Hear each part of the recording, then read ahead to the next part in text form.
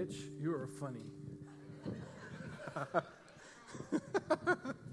It's hilarious. Half the time you're like, wow, he's got a funny accent. Wow, what did he say? I don't know. And he says something funny. Very informative. Thank you. I love it. I love our church, don't you? Do you love your church? Amen. One person, yay. I love it when, I'm all right, yeah.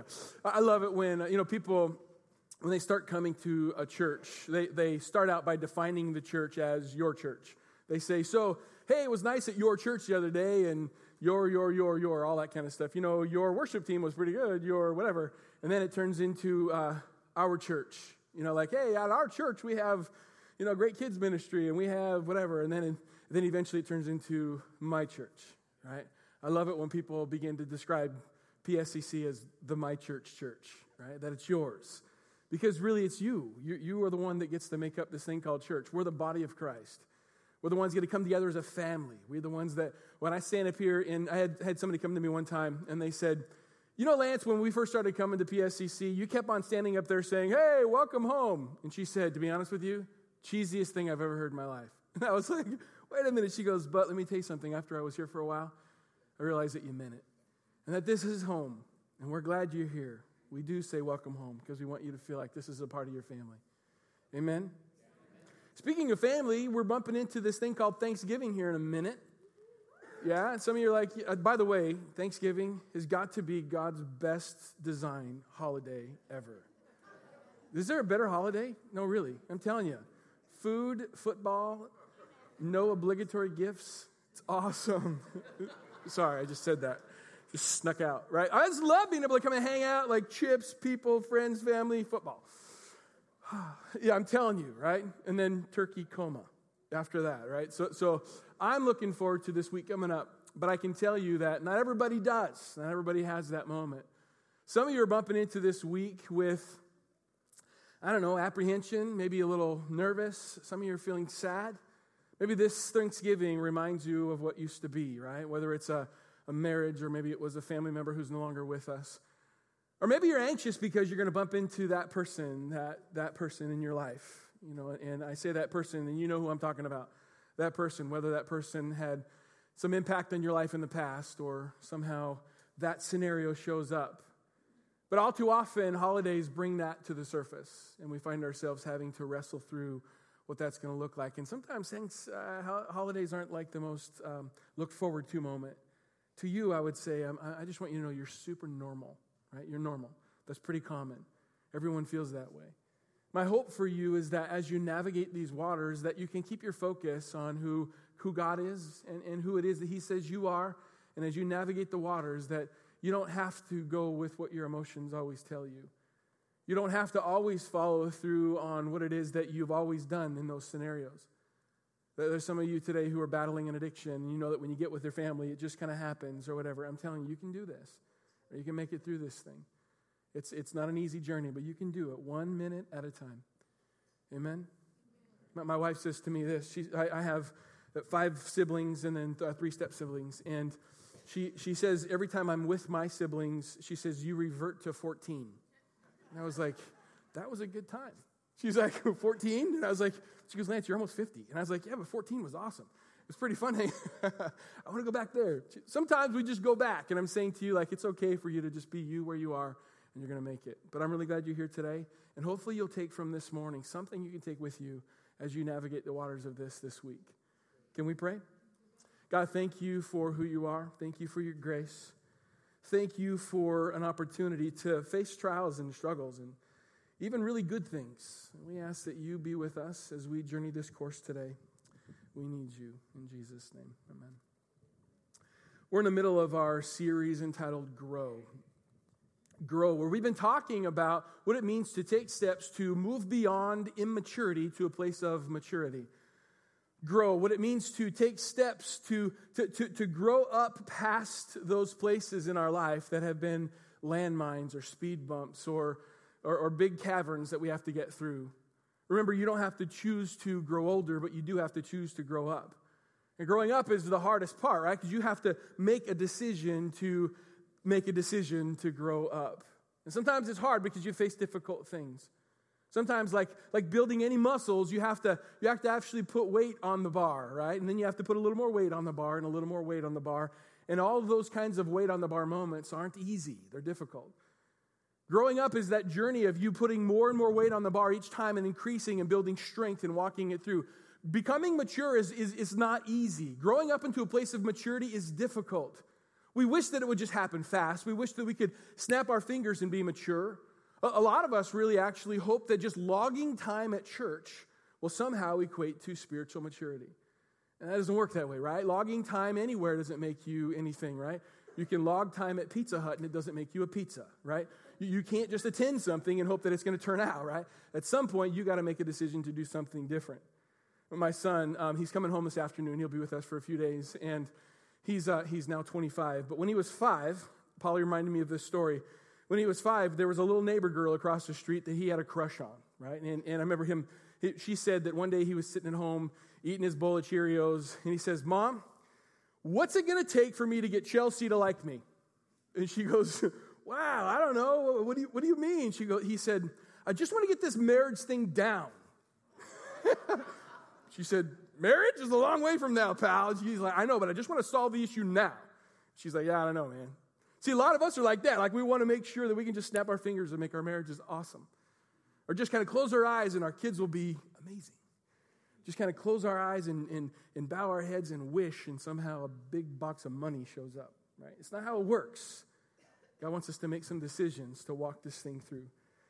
Paul the Apostle finds himself in a Roman prison cell writing the book of Philippians.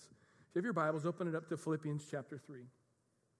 Paul's writing this book from a Roman prison cell. Now, how did Paul get in prison?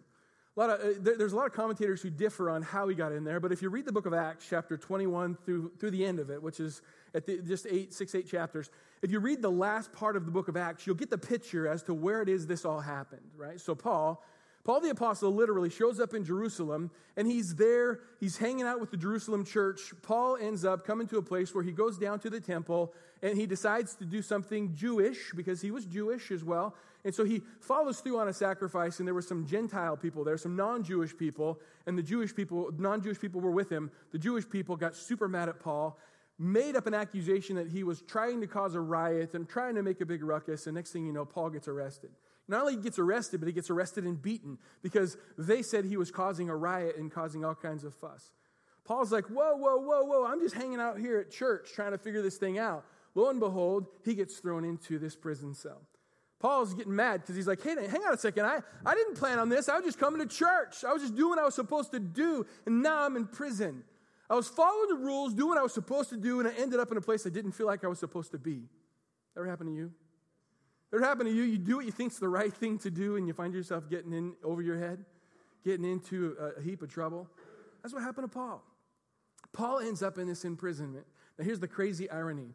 In chapter 21, this whole journey begins where Paul ends up in prison, right? And as Paul's in prison, God says this funny little thing. I think it's in Acts chapter 23, verse 11, when he says this to Paul. Hey, Paul, I need you to go to Rome. Take courage. And then moves on with the whole process. He's still in prison and misunderstood and all that other stuff. And I read that the other day, and I stopped and I thought, Paul needed to go to Rome from Jerusalem, but Paul had no way to get to Rome from Jerusalem. How was Paul going to get to Rome and Jerusalem? How was Paul going to take a really long walk and a really long swim? How was he going to get to Rome? Until I read it again, and I realized that God's plan was to get Paul to Rome via the prison thingy. Because eventually, Paul ends up making it on a boat that shipwrecks the island of Malta. Next thing you know, they end up in Rome, just where God told Paul he was supposed to be. Isn't it amazing, isn't it? It's amazing how often we come up before God and we're like, God, you've left me behind. You don't love me anymore. God, you're mean. You're mean. The whole time God's saying, listen, I've been trying to get you to go here for a long time. There's times when people come to me and they say, Pastor, I lost my job. The sky's falling. I don't know what I'm going to do. And then I say something like, was there any other way, God, to get to the bottom of your heart? They're like, that's a dumb question, Pastor. Don't ever ask me that. I was like, I don't know, man. God's been trying to work on something. And maybe it took a catastrophe. It took a moment before you'd finally say, okay. I don't know if God was wrestling with Paul like that or not. But I know he wrestles with me like that. Sometimes I get super tired of the wrestling match because he always wins. We fight against it, don't we? Don't we often fight against that? Paul finds himself in this prison cell. Here's the thing I love about this whole prison narrative. Circumstances were not going to define Paul's joy. Circumstances were not going to determine whether or not Paul was going to have a measure of little joy, medium-sized joy, or big joy. Paul writes literally the letter to the Philippian church, and it's often titled the book of joy, or the letter of joy, or the epistle of joy. Literally is this letter written saying, hey, listen, guys, I know I'm in prison, I'm confined, there's not much I can do, but be joyful always. And again, I say rejoice. Stand firm then on this truth that you know to be true. He just goes on and tells them, listen, don't let your circumstances determine your joy. Some of you are walking into a trial this week that you're going to have to face, and it's nothing less than just complete crazy circumstance that you didn't dial in for your life, but it's coming at you at 100 miles an hour. And I'm telling you, Paul would still say the same thing inspired by the Holy Spirit. Joy. Joy cannot be or should not be or will not be determined by your circumstance. And our choice is a decision to make to walk in the truth of the joy or not. Part of that's growing up. Part of that's just growing up in this crazy place. Growing up is not easy. Growing up is a daily exercise of doing the next right thing over and over and over. Growing up is literally taking moments and saying, I don't feel like doing that thing, but I'm going to do that thing, and when I do that thing, I'm going to end up growing up in it. I'm going to get stronger through it. Philippians chapter 3, verse 12. Let's open up to that. Now, verse 12, I would start off with verse 1, but it would just take a long time. But let me just give you a short synopsis of this. Verse 1, Paul's talking out in verse 1 through 1 through 11. He's basically saying, hey guys, there's been a lot of really good things that I've done in my life.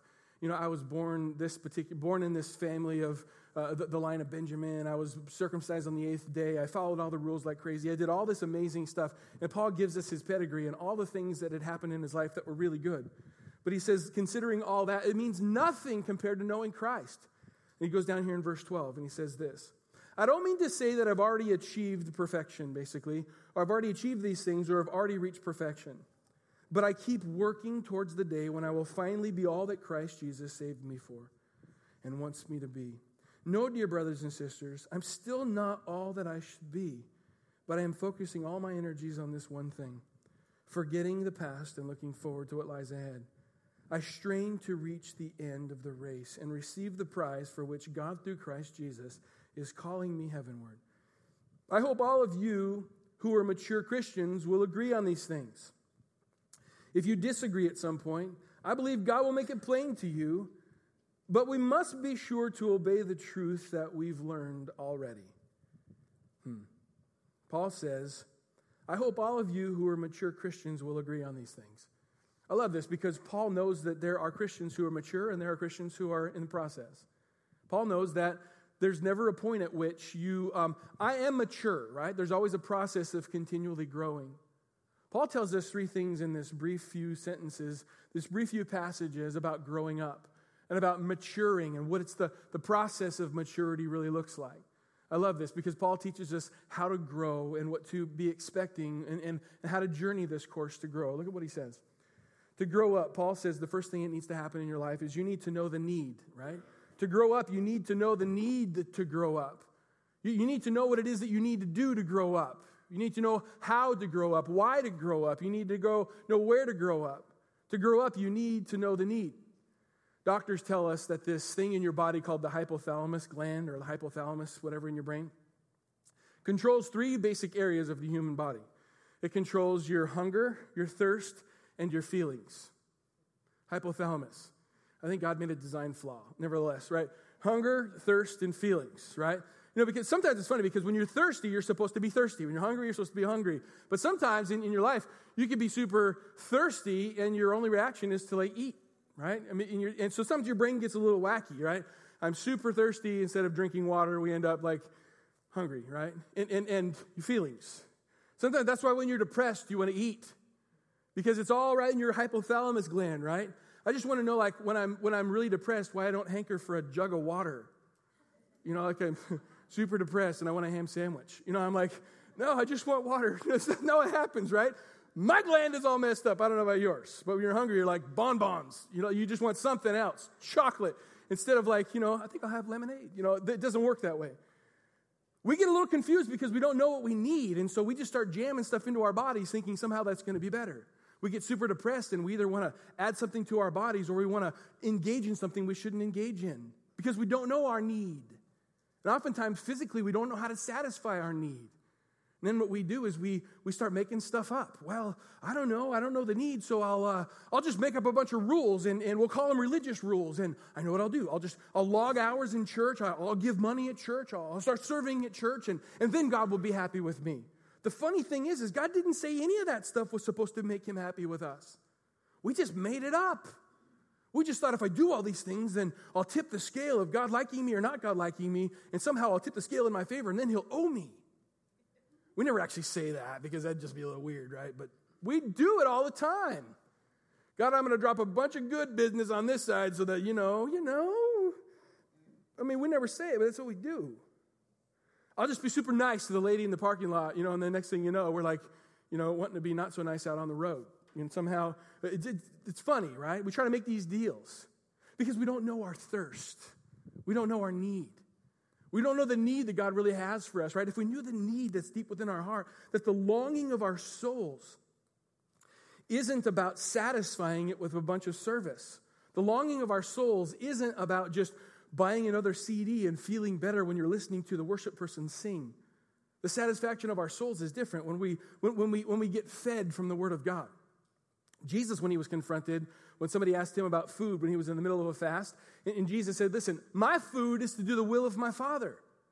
Well, that's a weird answer.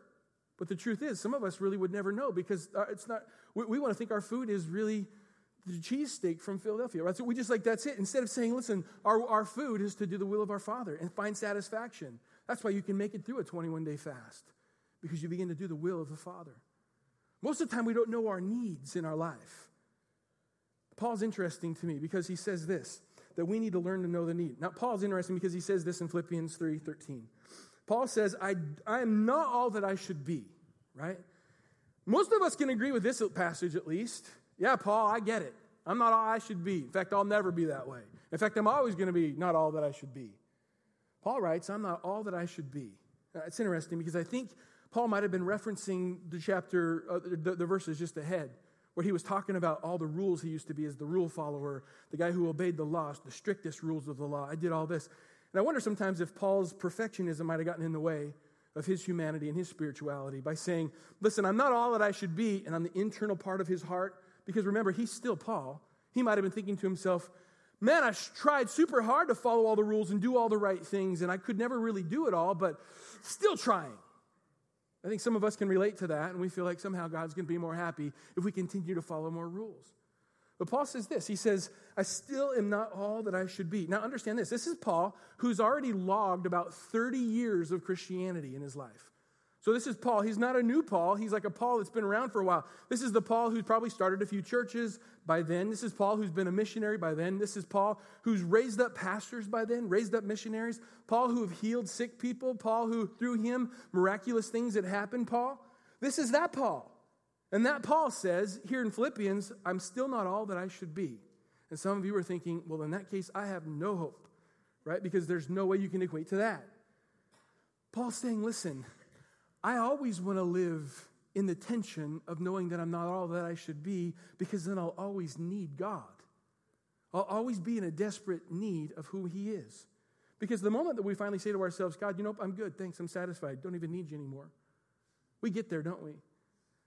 Sometimes we do. We're just like, God, if you just give me more money in my bank account, if you just give me enough food on my shelf, if you just make my kids healthy and happy, and just make everything go well together, then everything will be great. And I won't even need you. We don't say that either. But isn't that funny? That's how we get, right? Sometimes we're like, hey, look, if I just have everything I'm supposed to have, well, maybe that's why you don't. Maybe that's why God says, listen, always be constantly within this tension of needing me. You got to know our need. We got to know what it is that God says we need to have. How hard is that to discover? Pretty hard. How do I know that? Look what Paul says at the very end here. Paul says, forgetting the past, I move on. Paul actually puts it this way. He says, I'm focusing all my energies on this one thing, forgetting the past. In order for us to understand the needs of our life, we have to understand how to forget the past. Forget the past. Forget the past. A count of 3, I want everyone to forget your past. We'll just do it all together. We'll make one big counseling session. Ready? I'm going to count to 3, and everyone just forget the past. All right? Wouldn't that be awesome if we could flip a switch like that? It doesn't work like that. In fact, it's interesting because the Greek word to forget actually means this. It means to neglect and no longer care for. To neglect and no longer care for. That's what it means to forget. Neglect, no longer care for. Literally this. If you want to forget the past, here's a real key. Remember this. Whatever you feed grows and whatever you starve dies. Right? Neglect. Literally, you have to starve the past to death. Now, this is Paul. I don't even necessarily think that Paul was talking about all the painful parts of his past. I think Paul was talking even about the great things of his past. Because in some respects, when we read Paul, we could see him almost in a gloaty person by saying, I've done all these wonderful things. It could be a real easy tension to say, I'm a pretty good person, and hang on to that, and yet that be the stumbling block from his past. Just like in your life. Most of us struggle with the pain of our past, or the hurt in our past, or the dumb decisions we made in our past, or how we got here from our past. Literally the same thing. To neglect and no longer care for it. We have to starve it. What you feed grows, and what you starve dies. How difficult is it? Is this difficult as this? Paul says, I'm focusing all of my energies on this one thing, forgetting the past. That's how difficult it is to forget the past. Paul says, I'm focusing all my energies. This is a guy who's confined in a prison, has nothing else to do but think. Nothing else to do but think about his past. And why does he tell us to forget the past? Why does Paul, inspired by the Holy Spirit, why is it so important that we forget the past? Let me tell you why. Because the past always gets in the way of the present. The past will always get in the way of the present. The past always just takes the present and kicks it off. Because God didn't design us to think multiple things at one time. God designed us to think one thing at a time. He designed us to focus on one thing at a time. He designed us to worship one thing at a time. That's why he says to worship him, right? He designed us that way. He says, listen, when you're not forgetting the past, that's becoming the object of your affection. That's becoming the focal point of your life when you're hanging out. And so many of us literally are looking this way, driving this way. And we're bumping into all kinds of stuff back there. We're driving the car in the wrong direction because we're staring into the past. And it's literally causing you to bump into all sorts of problems. In order for us to grow up, we need to know the need. To know the need, we have to forget the past. To forget the past, we have to stop feeding it. We have to stop feeding it. I'm a failure. I'll never make it. I'll always be. Wow, if anyone really knew who I really was, they wouldn't. All the things that we go into in the journey that keeps it alive. What you feed grows, what you starve dies. Some of us need to put that thing on a fast. Put that thing on its starvation diet. How do you do that? Well, when it starts to come up and yell at you, here's what you do. If I were to tell you, don't think of a pink elephant right now, you're thinking of a pink elephant. You can't just not think of something. Literally, you have to replace it with something different. You can't just forget the past. You have to replace it with the present, with the truth, with what's going on now. Amen. Amen. To grow up, we have to literally know the need. Number 2, to grow up, we have to give our all. Not only do we need to know the need, but Paul says you have to give your all. He says in verse 14, I strain, or I press on. Some of your Bibles say press on. I strain to reach the end of the race and receive the prize which God, through Christ Jesus, is calling us up to heaven. I strain. I love that. That word strain. The word strain here means, I love it, the translation, it means to run in a hostile manner, right? Strain means to run in a hostile manner. What does that mean? Imagine you and your husband or you and your wife are at the fair, and some joker comes up and he grabs your wife's purse off her shoulder and then takes off running. Let me tell you what you're not going to do. You see that guy running with your wife's purse or your wallet or whatever you got? Here's what you're not going to do. I'm going to stretch out first. Pull a muscle trying to chase that guy, you know what I mean? Just be a little weird. You're not going to do that. You're not even going to calculate, I didn't go to the gym last week. I don't know if I'm going to have enough energy to chase that guy down. You know what you're going to do? You're going to run violent. You're going to be, I got to get this guy. You're going to look like Goofy. You're going to go for it, right? Because you're not going to care because someone's got my stuff and I got to get it. Paul says, I run like that. If I'm going to grow up, I got to stop giving a rip what people think about me. If I'm going to grow up, I got to run violently. I got to run in such a way that it doesn't matter what you think of what I'm doing. I have to stop concerning myself what it is that's going on in my head and what it is that I think is going on in your head, because I'm going to run towards this thing. And Paul uses the sports analogy, run in such a way as to win the prize, right?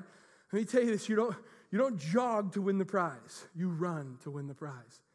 I love in the Bible over and over again, there's these sports analogies. Paul says, when you're in a fight, don't punch as to beating the air. He's like, punch the guy in the chops. Like he's saying, make your punches hit the mark. Chariot races, he goes on in the book of Habakkuk, talks about that. Literally, God's saying this, if you're going to run, then make it count. Then run hard.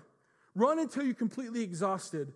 But don't just half-heartedly walk through life thinking that somehow that's going to bring about maturity in your life.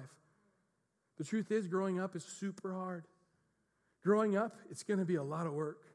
Taking steps of maturity, it's a lot of denial. I can't do this thing, but I can do this thing. It's a lot of denying your flesh, rather. It's a lot of saying yes to this, but no to that.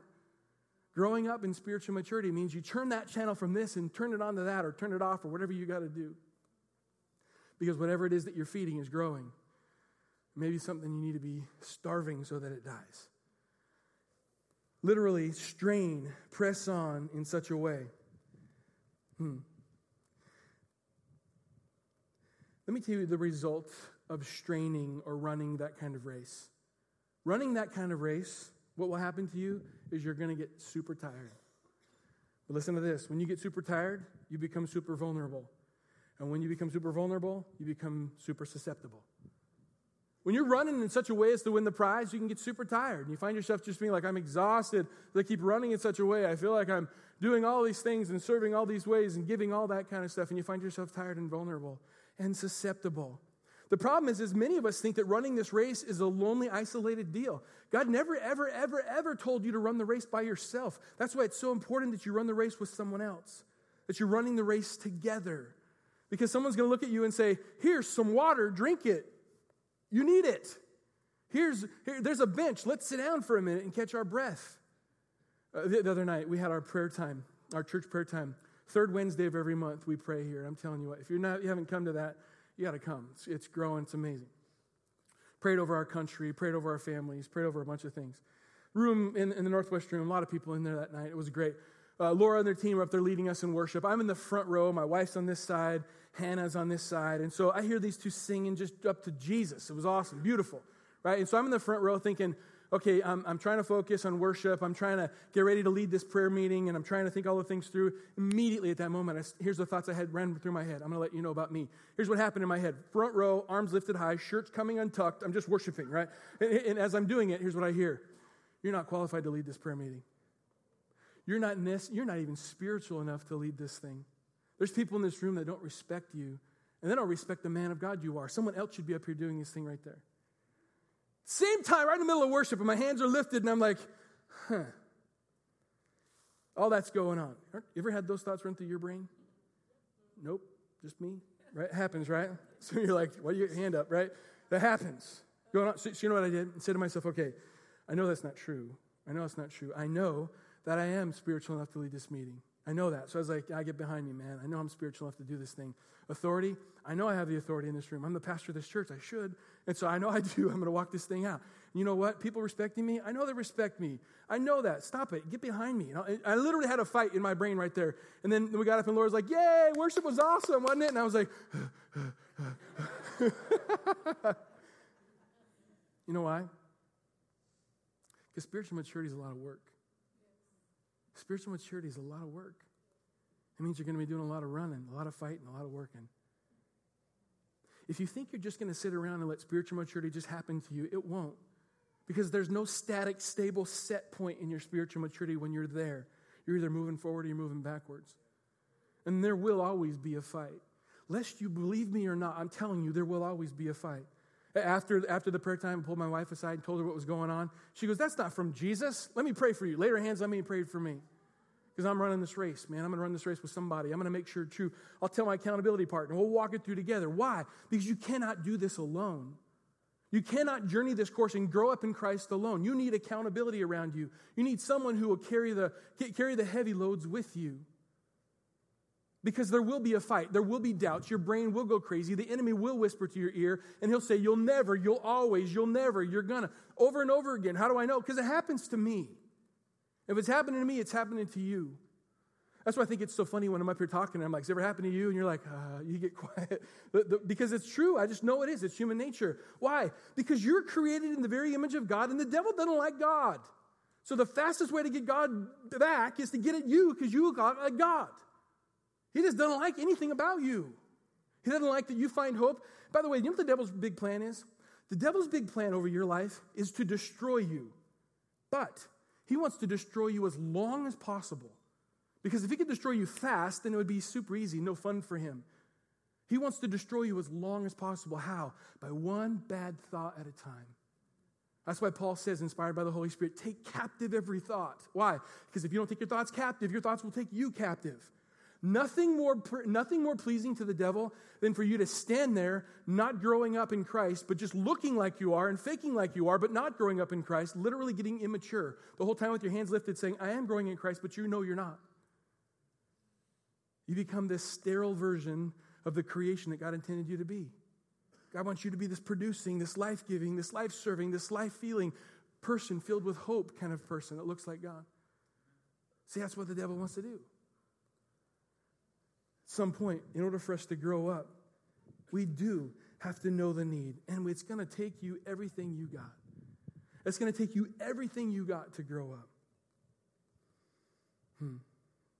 Number 3. How do we grow up? Number 3, well, you got to know the need. You got to know what it is that you need in your life. Number 2, you have to give everything that you got. This growing up thing is not an easy journey. And number 3, we have to learn how to walk it out. If we're going to grow up in Christ, we have to walk it out. You literally have to walk out the things that you know to be true. Philippians 3:16. Today, it's one of my favorite verses. Tomorrow, it might be someone else. Philippians 3:16 says this, but we must be sure to obey the truth that we've learned already. We must be sure to obey the truth that we've learned already. Translation, walk today in the truth that you already know. Today, walk out the truth that you already know. In other words, you don't have to walk out truth that you don't know right now. You may have to later, but today, walk out the truth that you already know. What truth do you know? Well, you know that if you don't forgive sin, then God's not going to forgive your sin because the Bible says so, right? So you need to forgive. Not easy, but it's what God says. You need to trust God with your time, your talents, and your treasures, right? In other words, you need to trust God with your time by saying, God, I'm going to give you my life, my time, my talents. Saying, God, I'll just give you what I'll serve where you want me to serve, and your treasures. You realize that God wants you to trust Him with your stuff? Why does God want you to trust Him with these? Why does God want you to trust Him with your money? We get so weird about money, right? Money becomes something like, oh boy, we're talking about money in church again. I think it's amazing to me because whether we were talking about money or talking about exchanging, I don't know, whatever we would use as money, somehow that's so near and dear to our hearts. Money's just a piece of paper or numbers on a screen. It's nothing more than that. But somehow it makes our hearts weird and literally can equate to whether or not we trust God or not. That's why I think God wants us to tithe every so often, every time we get paid. Why? Because we need to be reminded every time we get paid. We're like, God, I tithed once this last year. That's good. So I did it once. I trust you. No, He says tithe. Why? Because tithing's hard. Trusting God with 10% of your income, it's hard because I got stuff to do. I got things to buy. I got bills to pay. But trusting God, let me tell you how to trust God. In order for us to grow up, we need to learn literally how to walk it out. This has been the easiest thing for me to learn how to walk out faith, learn how to walk out forgiveness, and learn how to walk out trust. This is what's helped me in my journey. Hopefully it'll help you. I'm going to make it super simple. Listen to this. I'm going to set you free today. You ready? You do not, you could write this down, you could post it, wherever you got. You do not have to trust God for the rest of your life. You do not have to forgive that person for the rest of your life. You don't even have to step out in faith for the rest of your life. I'm going to give you a big fat freebie, right? You don't have to do any of that. You don't have to do it for the rest of your life, but you do have to do it for the rest of today, right? You only have to trust God for 10 more hours. 10 more hours, go to bed. Just go to bed. Trust God for 10 more hours. Trust Him with your finances for 10 more hours. Anybody can do that. Come on. You can forgive that guy for 10 hours. It's all you got to just you don't have to forgive him for the rest of your life. It's too hard. It's too much. Too hard to think I have to forgive him and get past the thing for the rest of my life. It's just too daunting. It's too much. It's too difficult. So don't forgive him for the rest of your life. Remind yourself, tomorrow I'm going to harbor my heart against him. I'm going to get hardened in my heart about her tomorrow. But today I'll forgive him just for 10 hours. Why 10 hours? Because that's about it. It'll be about 11 o'clock, but then go to sleep. Right? You're saying, Lance, you're playing mind games. Lance, you're just playing tricks on me. You're just trying to play mind games. Here's what I'm going to tell you. You're right. Because that's exactly what the devil's been doing to you. I'm just teaching you how to play him back. You don't have to forgive him for the rest of your life. You don't have to get right for the rest of your life. You don't even have to stop drinking for the rest of your life. Just for a few more hours. Then go to bed. Amen. See, walking out this place called spiritual maturity isn't supposed to be the thing that we think it's supposed to be. I have to deny myself this, and I'm never going to be able to do that. I'm always going to do this, and I can't do everything. Take the pressure off your neck for the love of heaven. And don't say those kinds of things, because the devil plays in the forever and I'll always. He plays in that. That's his words, man. That's how he uses it. So play them back against him and just say today. I only have to be thankful for today. Why? Because the Bible that you read says tomorrow has enough worries of its own. It says don't worry about tomorrow, because tomorrow's got enough worries of its own. So worry about tomorrow. Today, forgive with all you got. Today, trust God with all you got. Well, what if today's Sunday and the buckets go by and I'm looking at my phone thinking I have to go and tithe online? I can't. Listen, don't tithe tomorrow, but tithe today. Just do it today. Tomorrow, don't worry about tomorrow, because tomorrow you're going to freak out. How am I going to pay my bills tomorrow? That's God's problem. See, that's the problem we have, is we start thinking we're living in tomorrow way too much, causing us to never step out in faith or trust God. That's how you journey this course. I'm not telling you to disconnect your brain, people. I'm telling you to engage your brain. Engage your brain. Fight the fight that the devil's been fighting against you. Walking out the truth that you know to be true. You're going to be held accountable for what you know to be true. Here's the great thing. You now can stand before God, and you can't say, Lance didn't tell me, because I just told you. So now you know. So now you get to be held accountable. Nobody's got their fingers in their ears. You all heard me. So I'm telling you, you get to be held accountable for what it is that I said, right? You just stand up and you say, okay, Jesus, Lance said it, I did, or I didn't do it. But you're accountable to that. God's going to say, how'd you do? I told Lance to tell you just before Thanksgiving about the whole forgiveness thing. I had him say it. I put it on his calendar. I told him to say that thing. And so I'm telling you, it's here. It's there. You're here. Let's do it for the rest of today. Why? Because I want you to grow up in Christ. I want you to mature. I want you to experience the joy of living your life, the peace that comes from knowing Christ. And when the devil comes yelling and screaming and fussing and fighting and barking, you can put him behind you and say, you're not my problem. In Jesus' name. Can we pray? God, this morning, we thank you for your grace. We thank you for who you are. Thank you that you have a plan. Lord, and your plan isn't to keep us a bunch of needy little chicks in the nest. Lord, you want us to live lives that are completely dependent upon you, but engaged in our lives. Lord, you want us to be creative. You want us to sink down roots. You want us to have great families. You want us to work hard. But you want us to trust you. Father, you want us to grow up and not be left at home constantly saying, oh God, oh God, oh God. You want us to literally be growing up. And I pray that you help us to journey that course together. Maybe this morning you're realizing that you've never actually surrendered your life to Christ. You've never become a Christian. You've been to church, and maybe that's the first step you need to take today, is to say, God, I want to give my life completely to you. If that's you this morning, then just say that to God. God, you found me. You got me. I want to become a Christian today. I want to recognize the fact that I've not been following you. You know it. I know it. We both know it, God. But today, enough is enough. I surrender my life to you. Go ahead. That's just between you and him. Tell him. I give up. You got me. Thank you for all of your beauty, for all of my ashes. Thank you for all of my hope because of all of my despair, because of you. in Jesus' name. Amen.